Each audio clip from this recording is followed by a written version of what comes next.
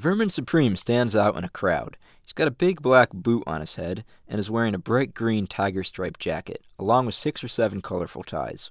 He yells through a microphone about his plans for mandatory toothbrushing laws and giving every voter a free pony. In summation, free ponies for everyone, no new taxes, economic prosperity. With a huge unshaven beard down to his chest, he looks crazy. He calls it refined. What he really wants is for you to vote for him for president. Vermin Supreme, and you can vote, and you can vote, and you can vote for me for president if you want to. And my name is Vermin. And okay, thanks very much for coming out today. Oh, one more thing.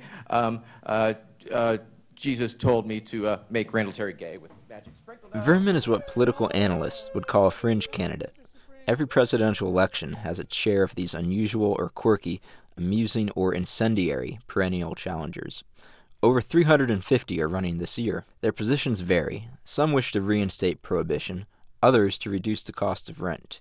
Some rail against the evils of Islam, or, in the words of Vermin Supreme, promise our little electoral hearts anything they desire. Perhaps most interesting is how they entered politics. They all have stories. Vermin began his journey as a lab rat in Baltimore 20 years ago.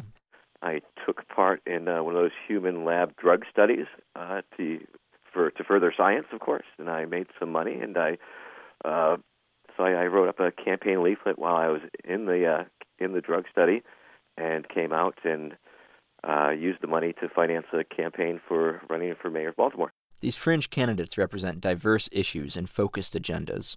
They campaign in spite of an uphill battle to get their message out. Rent too damn high is my thing. Jimmy McMillan is my name. Vote for the Rent Too Damn High party and Jimmy McMillan November 2nd. That's Jimmy McMillan, founder of the Rent is Too Damn High party. McMillan is campaigning in reaction to, well, the rent being too damn high.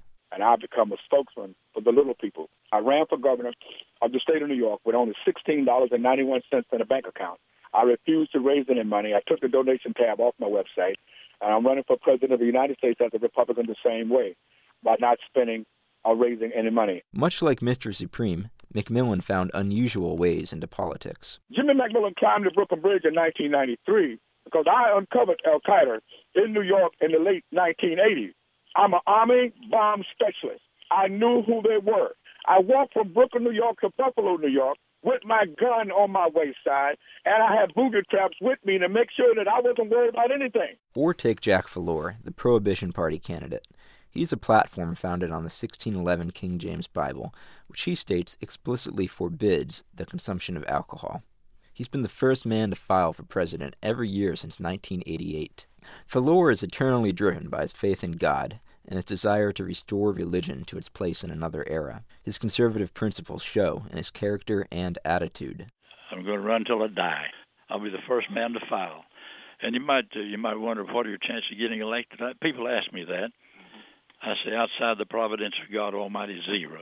So why run if you can't win? These candidates have passion. Perhaps there's something more. Perhaps, if you want to get your message out, you go for broke. As once Democratic nominee for president Adlai Stevenson said, in America, anyone can become president. That's one of the risks you take.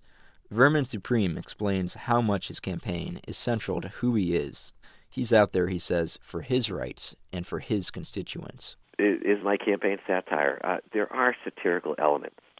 There are elements of performance, but I don't consider it a performance per se.